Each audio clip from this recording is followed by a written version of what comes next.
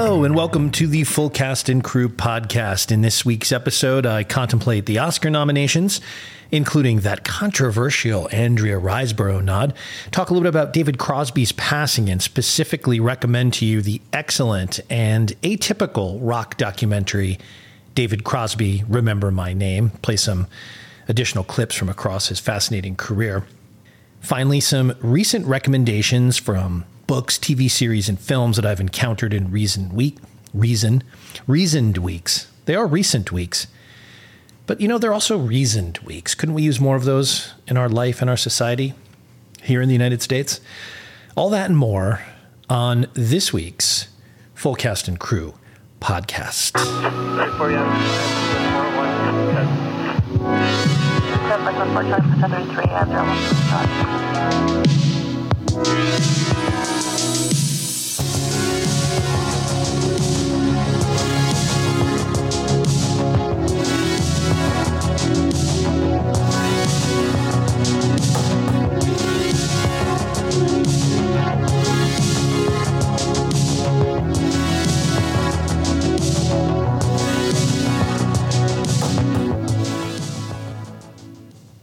That's a little music from Canyon Crows, who I highly recommend you check out. Member of the Full Cast and Crew Mutual Appreciation Society on Instagram. If you're not a member, join. All you have to do is follow the Full Cast and Crew Instagram page and do something interesting yourself that speaks to me, and I'll promote it and talk about it and post about it. That's what happened with Canyon Crows. Love this Vangelis meets... Well, I guess Vangelis is Blade Runner soundtrack. So it doesn't meet the Blade Runner soundtrack, but it's a contemporary sounding soundscape that draws from film and popular culture and video games and amazing sweeping synthesizer goodness. So I just always want to hype that whenever I can. This is the Full Cast and Crew podcast. If you're new, I've been hosting this show since 2018, which is hard to believe. I had a co-host for the first year of the show named Chris, who moved on to bigger and better things. So there's 144 episodes to date of the podcast, which is insane. I talk about all kinds of movies, but mostly films from the sweet spot for me of the 70s and the 80s. Really kind of the childhood formative time where things that we encounter, at least for me, end up getting inside your worldview and your perception. And I enjoy digging into stories about the making of films, which appeals to me for a variety of reasons, which I'll get into a little bit later as we talk about something else. I try to keep it fun, informative, funny, and easy on your ears. We don't have ads. We grow one listener at a time, and we don't have any advertising. We don't engage in any probably smart, tried and true growth strategies for podcast either. My growth strategy is if you become a listener, well, when the time comes and someone's asking you about podcasts, you might mention Full Cast and Crew. That's really all we ask. Just that.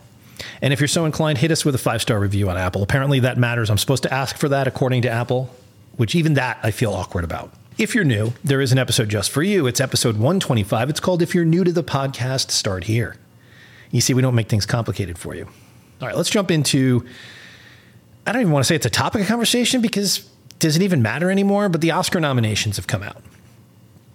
I want to quote someone I'm going to talk about in a bit, Bob Lefsetz, who's a music business commentator, has a widely read newsletter sent out via email called the Lefsetz Letter, which I recommend you sign up for, even if you're not in the music business, which I'm not.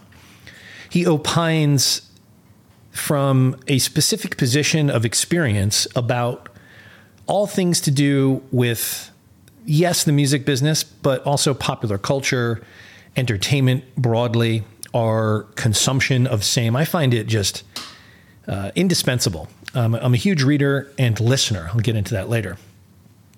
He had an interesting comment about the Grammys, which took place a week or so ago and is a similarly troubled broadcast like the Academy Award broadcast. He said, quote, "I could point out how to try and save it," meaning the broadcast, "but why bother? It deserves to die." End quote. Truer words were never spoken as relates to the Oscar telecast, the last 2 years of which have really just been an exercise in kind of playing out the string I'm on the record. I was a big fan a couple of years ago of the really weird Steven Soderbergh executive produced Academy Awards. I thought that got at something that really spoke to me as a film goer and a fan. But then, of course, last year they reverted to just the same type of awful uselessness that seems to plague this telecast for all time. And I just don't think it's ever going to be what it was ever again. And it does deserve to die. And for various reasons that I've mentioned on the podcast before, it won't, because the thing that really needs to happen is it just should go away for about 5 to 7 years. That's the life cycle where people will perhaps start to be nostalgic for something that they used to gather together and watch. Now, you do run the risk that if you stopped it for 5 to 7 years, no one would even notice. No one would clamor for it. That might well be. However, continuing to do it every year kind of only ensures that it's eventually going to just be not worth the effort to put it forth. And it won't be worth the effort for people to participate in, which is something you're seeing in the Grammys. Lefsetz pointed out after the Grammys took place the other night, is anyone even talking about it still? It hasn't even been a week. I think it took place on Sunday night. I'm recording this on Thursday. What are people talking about? Madonna's face. And that's not really what you want as a takeaway from a show that's supposed to showcase the greatest musical talent in the world. There are no performances that everyone's sending around. It just doesn't have any cultural relevance. The biggest names in music aren't there performing. So the Oscars, let's not forget, are and always have been a pretty silly convention. You know, it's, I read a recent book that I wanted to recommend that was about Buster Keaton, the silent film star, performative genius of the 1920s and beyond. It's called Cameraman by Dana Stevens. I really recommend reading it. And in that, Dana Stevens points out that Louis B. Mayer, who is the founder of Metro-Goldwyn-Mayer, MGM, had an ulterior motive in helping create the Academy of Motion Picture Arts and Sciences, which is the organization that gives out the Oscars. He admitted in an interview decades later that he started the awards partly as a means of controlling the actors and the people that participate in the movie-making industry. He said, quote, "The best way to handle them was to hang medals all over them. If I got them cups and awards, they'd kill themselves to produce what I wanted," end quote. There you have it. From that, a means to essentially control through reward, we are now in a position where this dinosaur of a telecast has not been allowed to evolve to something that might have relevance in today's televisual medium or streaming medium. And as a result, it's just going to continue to suffocate itself. And in some years, it suffocates itself through kind of insufferable self-seriousness. That's what it most often suffers from, this idea that movies can change the world. Now, I also recently posted on Instagram and featured in my episode about Ed Wood, a great Roger Ebert quote that my guest Brad Kane brought to my attention. And it's Roger Ebert on empathy. It's on the Instagram page for Full Cast and Crew. It's pinned to my reels if you want to check it out. It's a great quote, and he's right that films at their best can tell us something about people who aren't like ourselves. So in that sense, yes, films can do something important, but I kind of think it's best to let the films do that work and not really have people in ridiculous outfits pontificating to themselves about why that is. It's kind of like maybe acting. Didn't someone say acting is kind of like sex? You should do it, not talk about it. That's kind of something that the Oscars suffers from. However, when the awards came out, rather the nominations, I thought, well, they kind of, like I say, they got it right, because I am, again, I'm on the record saying that the whole concept of giving awards to me is silly. However, when you look at what was nominated, I think they did a pretty good job this year of recognizing, quote unquote, the right films. Not always the right performances. Some of the nominations are a little kooky. Namely, didn't Avatar get a Best Picture nomination? However, the other Best Picture nominees, which, in case you're not familiar, are All Quiet on the Western Front, which is a German-made film remake of the 1933 classic, I want to say. Avatar: The Way of Water, The Banshees of Inisherin, Elvis, Everything Everywhere All at Once, The Fabelmans, Tar, Top Gun: Maverick, Triangle of Sadness, and Women Talking. That's a pretty interesting batch of Best Picture nominees. Now, of these, the ones I haven't yet seen are Women Talking, Elvis, and The Banshees of Inisherin. I am going to see them. Now, I'm going to see, I'll admit, I'm going to see Elvis a bit with gritted teeth. I don't think I'm interested in it.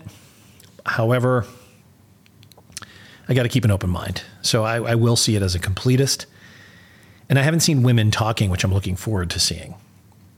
Of the ones I did see, All Quiet on the Western Front, Avatar, Everything Everywhere, Fabelmans, Tar, Top Gun: Maverick, Triangle of Sadness, of those, I would say the three best films among them would be The Fabelmans, number one for me, Top Gun: Maverick, number two, Triangle of Sadness, number three, for different reasons. The Fabelmans is the most straightforward of those in a sense. You know, Top Gun: Maverick, it's not a, I don't want to say it's not a serious picture, but it's the one that maybe has the least in common with the most of these other films, you know, which are to one degree or another about the medium of cinema and using it to either put forth important messages in the case of All Quiet on the Western Front or Everything Everywhere, Triangle of Sadness, Women Talking, presumably, Tar, I guess. But, you know, it's Top Gun: Maverick. Is it going to win Best Picture? Probably not. It's a great picture. It's a great film-going experience. It's a great theatrical experience. If it's re-released in the theaters, you should go see it. If you haven't, it's just full movie star in a way you don't get anymore. But for me, the three best films that I saw among these were The Fabelmans. Actually, you know what? I'm going to have to add more to this, aren't I? It's not going to cover it. I think I said three. I think I said originally Fabelmans, Top Gun, Triangle, but actually it's going to be Fabelmans, Everything Everywhere, Top Gun, Triangle. Because Triangle of Sadness is such a brilliantly hilarious, sharp satire of our culture that it, while not truly great in the way that I think The Fabelmans is a truly great film made by a master filmmaker at the absolute peak and pinnacle of his powers in terms of Spielberg, Triangle of Sadness is one of the funniest, most biting films you'll see. But it does have some parts that tip over a bit into kind of slapstick or caricature. I don't think Woody Harrelson is great as the captain, but the rest of the cast is really something, and I highly recommend you go check out Triangle of Sadness. Tar, which I recently saw, I really was expecting to love, and actually I had the weirdest reaction to watching Tar. I don't know if you've seen it. For roughly 3/4 of the film, I was completely with it, because the things that were off-putting about Cate Blanchett's performance seemed to be working in concert with the whole construct of this film that wasn't really going to reveal its cards to you as it went along, if that makes any sense. So while there were things about her performance that were sort of off-putting, maybe imperious or even ticky in an actor sense, you also had the sense that that was all of a part of a concept and an idea that director and writer Todd Field had for this film and this character. The problem for me was that at the end, when you kind of want this big payoff, you want the minutia of this canceled life that you've just followed all of the pre-cancellation for, when the character of Tar, played by Cate Blanchett, is canceled due to some suspect personal power dynamic sexual relationships gone wrong, and her own obliviousness to these things happening right in front of her, when all of you watching are going to go, geez, just give the other girl the job, and your whole construct of cards remains in place. So for 2/3 of the film, it's really effective. But when the cancellation happens, it's like, it feels like 2 minutes of here's what life turned into, and kind of an unbelievable 2 minutes as well. So ultimately kind of disappointing, I have to say. And I thought Cate Blanchett's performance, while impressive, is essentially lacking something because of the whole construct of the way the movie is designed and what it's about. There's a reticence emotionally inherent in the character, which works and is truthful, yet it's not what I really respond to in terms of great acting performances in that way. And I got more of that out of The Fabelmans from a whole variety of people. So I think The Fabelmans is the most complete film of the year of these films. But Everything Everywhere All at Once is easily the most fun I had in a movie theater outside Top Gun Maverick. In terms of the joy of going to a movie in a movie theater, those two films, Top Gun Maverick and Everything Everywhere All at Once, hands down two of the film going experiences of my life, I will say. You know, I've never seen anything like Everything Everywhere All at Once. And to see it with a crowd, as much of a crowd as we have in post-COVID theater going, just like seeing Top Gun Maverick with a crowd, is an incredible experience, because the movie is so funny and bawdy and pulls no punches and is so impressively so many things, including emotional and touching and moving. So many great performances as well. So seeing that in a theater is really what movie-going should be all about. Contrast that with Avatar: Way of the Water, completely devoid of any emotional engagement. You know, technologically, I suppose it's impressive, but to what end? It really didn't speak to me at all. It's easily an hour and a half too long. Usually we speak of movies like, I could have trimmed 30 minutes. No, you could have trimmed an hour out of this thing easily. And I don't even think it would necessarily be any better. But I guess it's made, over $1 billion and counting. So, can't recommend that. All Quiet on the Western Front is good, but not great, ultimately. It's impressively made. It's beautifully shot. It's worth seeing for sure. But again, a little chilly in a certain way. Not sure why. So I'm looking forward to seeing Banshees, and I'm looking forward to seeing Women Talking, because I think those look super interesting, and I've read a lot about them. So curious to see them. I did want to talk a little bit about something I just posted about, which is the nominations for an actress in a leading role. And again, I've talked many times before, I think it's silly to continue to divide acting performances by actor, actress, male, female roles. I think that's so passé. Like, best actor in a leading role, best actor in a supporting role should include all the nominees of any sex. I'm not sure why we still do that. That's one of the things that I think is a bit archaic about the Academy Awards. And I'm not talking about, doing away or making some sort of political statement about, J.K. Rowling per se, but I'm just saying that to use the term actress, they're actors. And I'm not sure why that continues to be the way it is. However, since that's what they do, let's talk about the nominees for actress in a leading role. We have Cate Blanchett for Tar, Ana de Armas for Blonde, the much derided Marilyn Monroe pick, Andrea Riseborough for To Leslie, easily the most controversial nomination in recent years, Michelle Williams for The Fabelmans, and Michelle Yeoh for Everything Everywhere All at Once.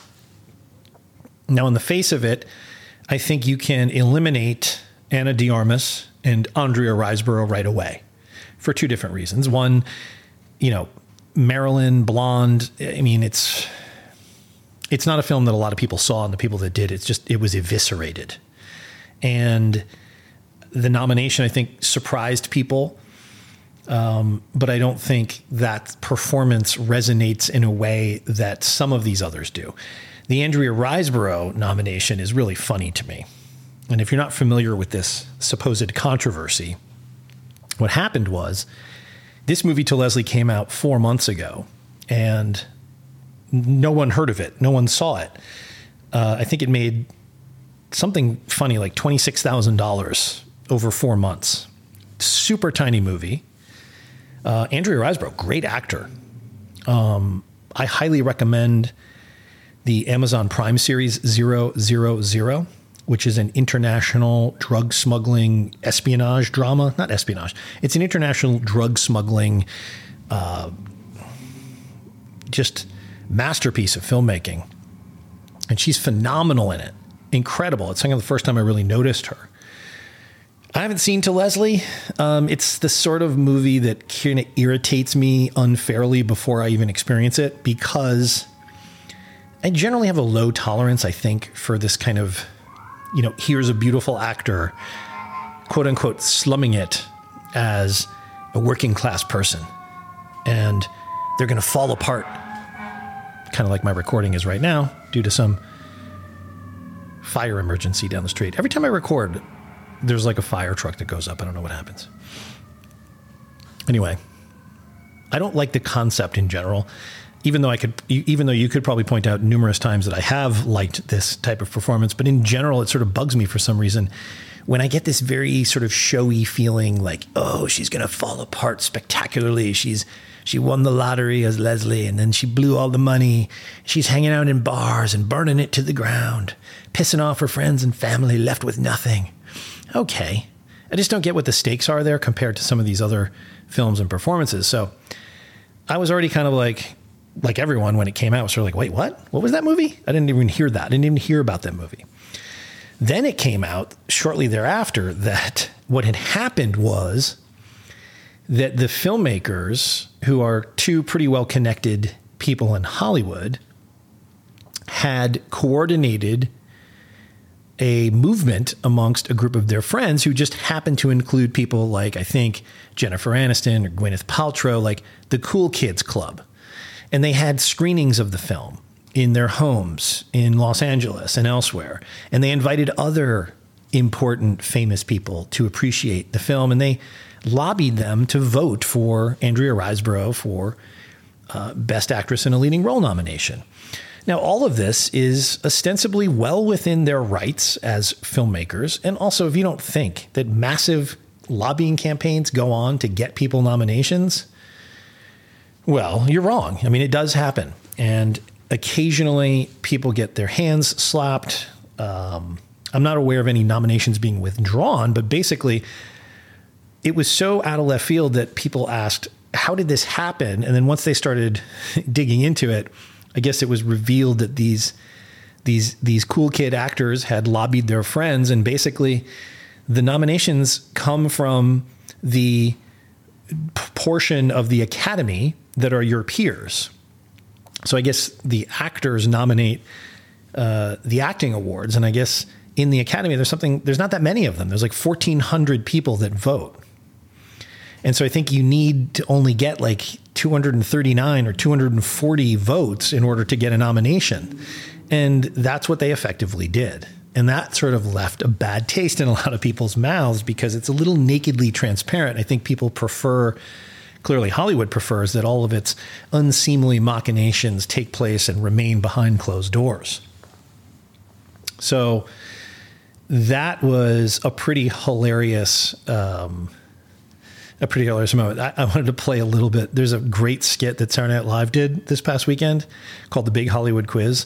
And it's basically about how none of us have heard of anything that's the most popular thing on Netflix, which is something I've also spoken about. Here's a little bit of Bowen Yang, and his panel is made up of Pedro Pascal, who I think was the host, and Ego Nwodim and Chloe Feynman play the contestants on this Hollywood quiz show where they get all the classic stuff right. And then when it comes to things in the 2020s, you'll see what happens. Now let's go over to the 2020s.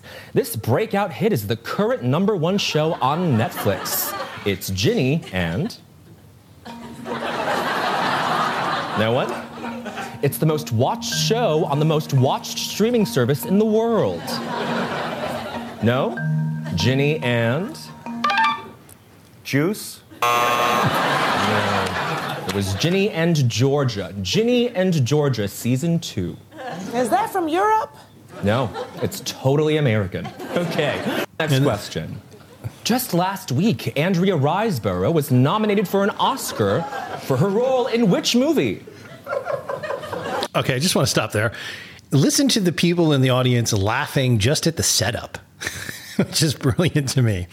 Like, if this is your movie, now I understand that we're 3 minutes into a 6-minute sketch. So they understand it's a setup at this point because there's been one additional setup, which we just heard. There was a joke there that no one heard of, Ginny and whatever it's called. So this is the second setup. And I know that in comedy, the audience is now primed to understand that it's a setup and maybe they start laughing a little early. But I think you can hear that people know it's already funny, which is... you can't say the campaign backfired because they did get attention for the film and they did get an Oscar nomination, but it became or is becoming or is a punchline. Here's a little bit more of this. Anyone? Andrea Riseborough. They say it was the best performance of her career. Career? It was To Leslie. That's right, To Leslie. It's great. You should really see it because so far it's made $27,300. Okay, that's not a lot for opening weekend. It's been out for 4 months. Can I make a request, Jack? Can we do a question with some big movie stars, people we would all know? Sure, like who? I don't know, Nicole Kidman. Absolutely. Here's one. This past year, Nicole Kidman starred in this darkly feminist drama on Apple TV. Wednesday? No. Anyone? Nobody? It was Roar. That's right, Roar. No. Yes. So it's a great sketch. Saturday Night Live doesn't really hit it out of the park too often these days, but I think they really nailed the nail on the head. Great analogy, Jace. But these are the jokes that are being made. So another film that I recently watched, this is the film She Said. It's not nominated at all, which is crazy, which is a dramatization of the real life story of the two New York Times reporters who investigated, reported, and released the story about women accusing noted Miramax film executive and Uber Hollywood power broker Harvey Weinstein, women accusing him of a variety of sexual improprieties going back decades. And I'm not sure why the film kind of came and went. I mean, I guess I am kind of sure, but that's what I want to talk a bit about. But I was surprised when I finally saw it. Now, I will admit, maybe it's because we're still in this moment where there's a reckoning going on with powerful people behaving poorly and abusing this power, that there's a lot of conversation that we didn't really used to have prior to the Weinstein story.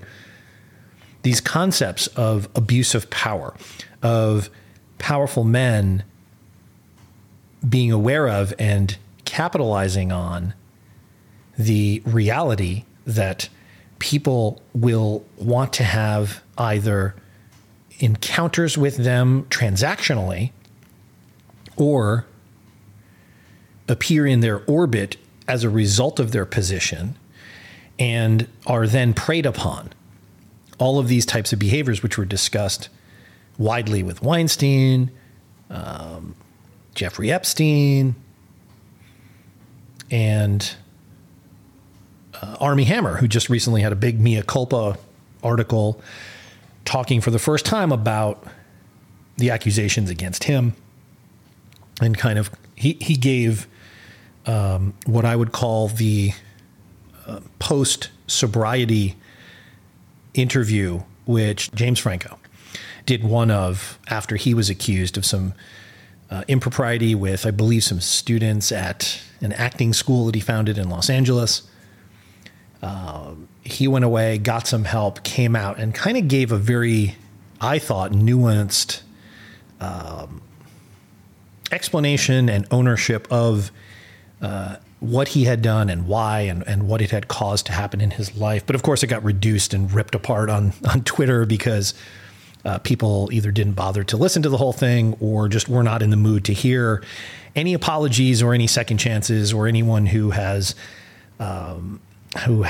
abused their position in some way coming out and saying, hey, I did that. I learned from it. It's now some months or years later, and I'd like to share my story in the hopes that people will understand that you can get help or do whatever it is that they were trying to do with that. Now, Armie Hammer just did that as well, I think this week.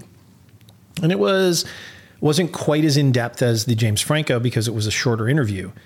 But he did own the fact that he had learned that he was not aware of the force field of his celebrity and his persona, and that he traded upon that, and that he, while he certainly believed that these encounters were all consensual, that he wasn't aware of the power dynamic as much as he now is and all this kind of thing. So, you know, this is a moment we're living in. I guess I can understand a film, maybe people sort of don't feel like they want to go see a movie like that right away for a variety of reasons. I certainly didn't really remember the film coming out with any great fanfare. I love a newspaper movie, and that's why I eventually got to it, because I love good newspaper movies. This is a very good newspaper movie. And as I watched it, I thought in an increasing manner over the course of the running time, I thought, this is insane that some of these performances were not nominated for Academy Awards for either leading actress or supporting actress, again, since we're doing that. There are a number of performances in this film that are certainly worthy of nomination, starting with Carey Mulligan, who I guess would be the lead character, although Zoe Kazan and Carey Mulligan are very much the two co-leads. However, I think we spend a little more time with Carey Mulligan's character's real-life struggles as relates to postpartum depression.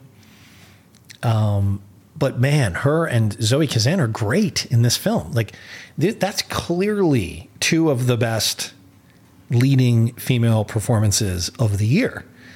Not a nomination. And then within the film, you have people like Samantha Morton, Jennifer Ely, Patricia Clarkson. I mean, just giving incredible performances as women who are sharing portions of what happened to them with these reporters. And I guess you could say, okay, Samantha Morton really has one main scene. Jennifer Ely has a couple main scenes. So, you know, is that enough to garner a nomination? Well, we're giving one to Judd Hirsch for really two scenes in The Fabelmans, and I think that's well-deserved. So Samantha Morton and Jennifer Ely certainly deserve consideration for Best Supporting Actress.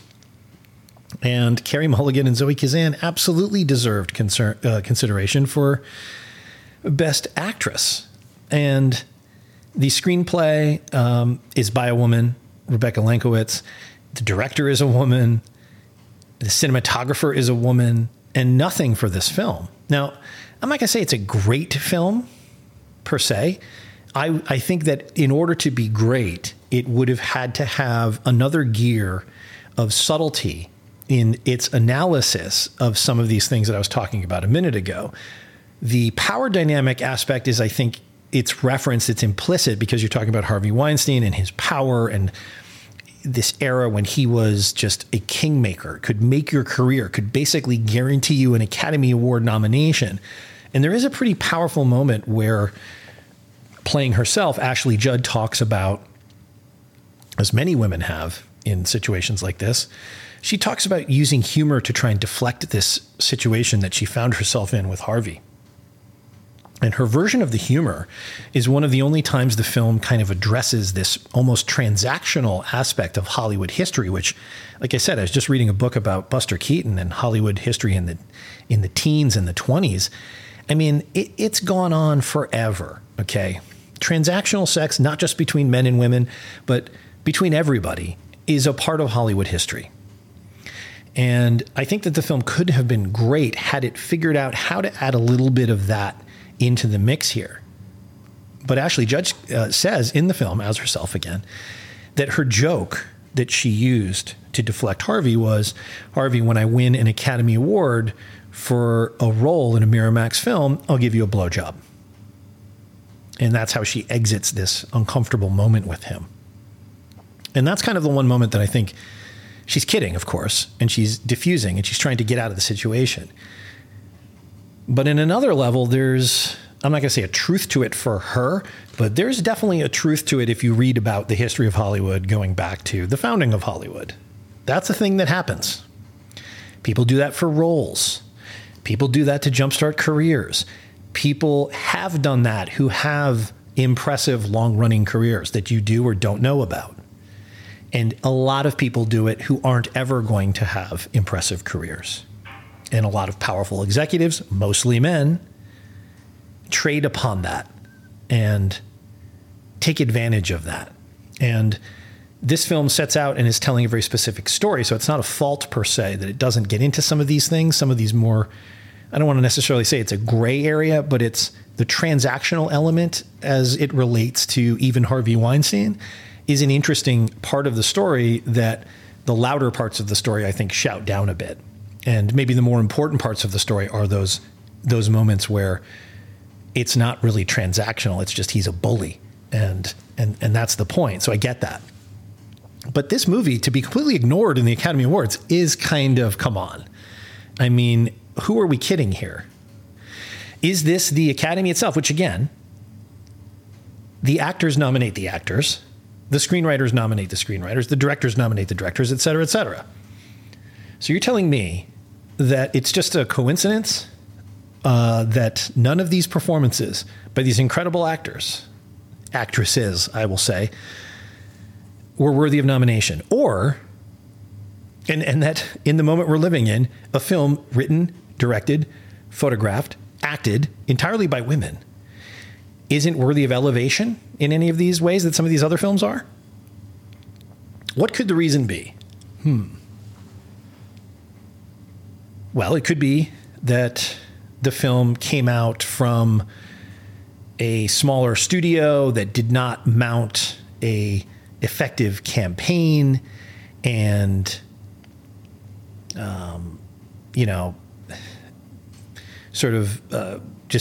they didn't play the game effectively. I'm not quite sure. I believe it's a Plan B production, which is Brad Pitt's production company. They produce some of the other things that are nominated here. I think Tar is also a Plan B. I'm not sure. But so I'm not sure that's really what it is. One possible thing it could be is that the industry itself, which is still in the midst of, or the very early days of even, this reckoning with itself, doesn't really want people to potentially win awards for a film about this aspect of their own history. Because to do so would be to kind of remind everyone in that room, gussied up, celebrating the Academy, celebrating the work. A win for this film from anyone would necessitate a moment's reckoning, 10 minutes even, 7 minutes in the time it takes someone to be announced, walk up there, deliver their speech in which they would no doubt directly address some of this subject matter that's going on in the film and accept their award and then get off, and then they play the music, and then we go on to, your next presenter. Here's Dakota Johnson, however they do it. Could it be that moment, that potential moment, was something that everyone just kind of wishes wouldn't happen right now. Do we have to get into that again? That kind of thing? I think if you see the movie, you will be impressed by these performances, and you will too wonder why those didn't necessarily make the cut. I certainly found it interesting. Now, Jimmy Kimmel is hosting the Oscars. Meh. That's what I say. Meh. That feels, again, like something that's a little tried and flat to me. I'm sure the jokes will be good. The vibe will be probably less pretentious with Jimmy Kimmel hosting, but I'm not sure that's enough to save it. So it'll be interesting to see what happens. Of course, I'll watch. My God, I wish I could say I wasn't going to, but of course I'm going to. I mean, throw me a fish hook and I will swim after it. Anyway, okay, let's talk about a couple other quick things. Some recommendations I wanted to make. It's been a few weeks since I did an episode, and in that time, David Crosby passed away. And there is an excellent documentary called David Crosby, Remember My Name, which I saw. And it's executive produced by Cameron Crowe, who is the person who does the interview with Crosby that is laced throughout this film. And man, it's a really, really good documentary film. It's directed by a guy named A.J. Eaton. And if you haven't seen it, I really recommend it, because if you listen to the pod, you'll know I'm a huge fan of rock docs in general. Oops. Sorry, playing Andy Kaufman inadvertently on my Instagram account, which was on the occasion of another celebrity death when Cindy Williams passed away. And she did a great turn on a forgotten Andy Kaufman TV special that I posted to Instagram. And as I was sifting through to get the name of the director on the Crosby, I inadvertently set Andy off, which is always a happy coincidence. So anyway, what's great about this documentary about Crosby is, if you know anything about David Crosby, you know, he's one of the most cantankerous of our rock stars, or was. He famously, I believe up to the end of his life, was feuding to the point of maybe non-contact with Stills, Nash, and Young. And this documentary does not gild that lily. He stares at it directly and pulls no punches, and he answers for this behavior in a way that even he is kind of confused by. Here's a little of the trailer. Ladies and gentlemen, Mr. David Crosby. Do you ever wonder why you are still alive? I don't know. No idea, man.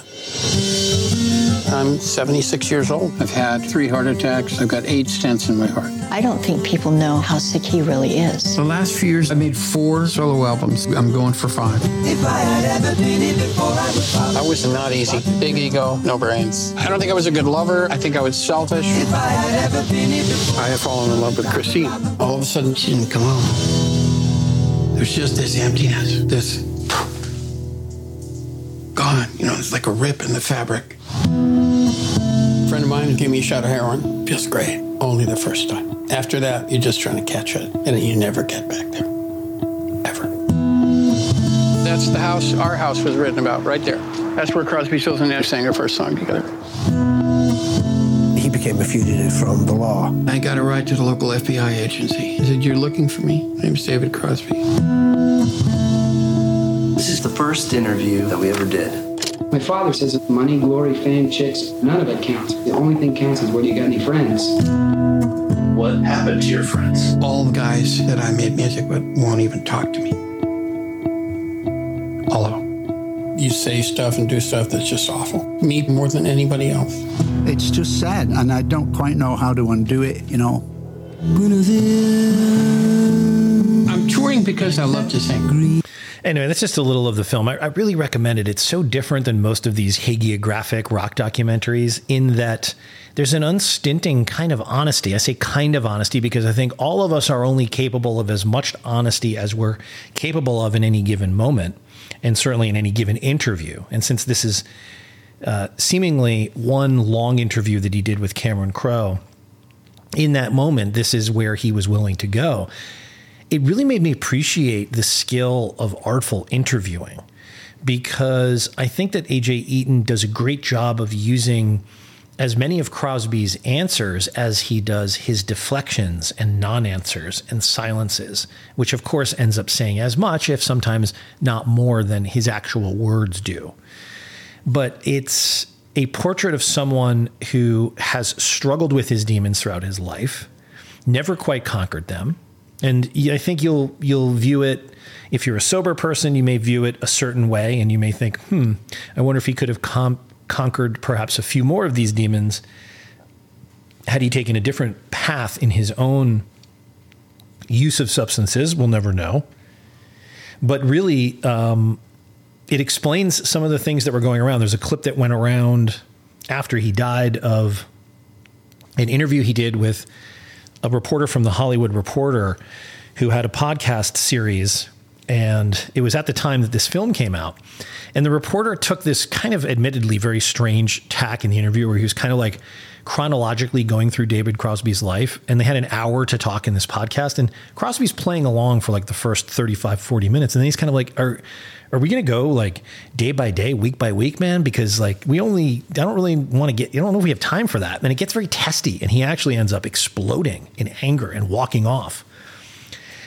And it's a pretty interesting listen.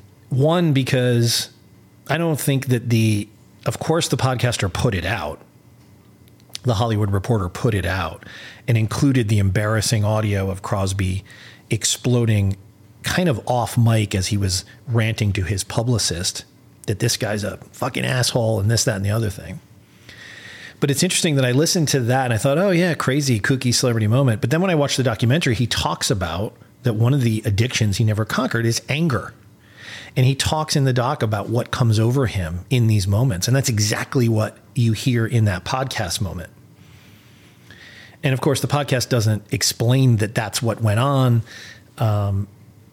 But yeah, complicated guy with an impressive musical legacy that's better than I even think I thought it was. I listened to some of his more recent stuff. This is from a 2021 album called I'm standing For on the Free. Porch, like it's the edge of a cliff. Beyond the grass and gravel lies a certain abyss. And I don't think I will try it today. I'm facing a squall like of 1,000-year storm. I don't know if I'm dying or about to be born, but I'd like to be with you today. Yes, I'd like to be with you today. And I won't stay for long. I've got a place of my own, a little slice. There's a sliver of air between the water and the ice. It's where I live, where I breathe. An abandoned song, it echoes through this well I've fallen in. If I could just remember the smell of your skin, then I could live. So it's almost frighteningly intimate and confessional. And this is an album that he released in 2021. I personally was completely unaware that he was making music this subtle and powerful and confessional at that late stage of his life. And there's plenty of other examples of his recent albums that are truly amazing. That voice that he had. And an incredible band that he put together with this long-lost son that he gave up for adoption, who's a phenomenal keyboard player. And there's all this great music that you can dig into if you watch the documentary, which I recommend. I was quite moved by it. I think that song reminds me a little bit of the David Bowie song Lazarus from Black Star. If you've ever listened to that, that's, I think, the last album of music that Bowie recorded. And the song Lazarus, in a similar way that I Won't Stay Long, what we just heard from David Crosby, is sort of this late in life, ruminative, confessional look back at the wreckage of a life perhaps poorly lived but grandly lived. In the same way, Bowie's song is so haunting and moving, and you can't help but feel, of course, because it comes out posthumously, that he's thinking of his own impending death. And maybe we're reading that into it, but regardless, it's part of how we experience the music. So I really recommend checking that out. A couple books I wanted to mention. Cameraman, which I talked about, which is a book about Buster Keaton, who's someone, I knew what I thought I knew about Buster Keaton, but what a fascinating history of Hollywood and of the mores of the time, the social and cultural, political mores of the film business in the teens and the 20s and the 30s, the 40s, 50s, and 60s. And Buster Keaton's remarkable career and timeless personality. He's someone that were he here now, he would still be an incredibly compelling figure. He just had this thing that's incredibly different than anyone else has ever had.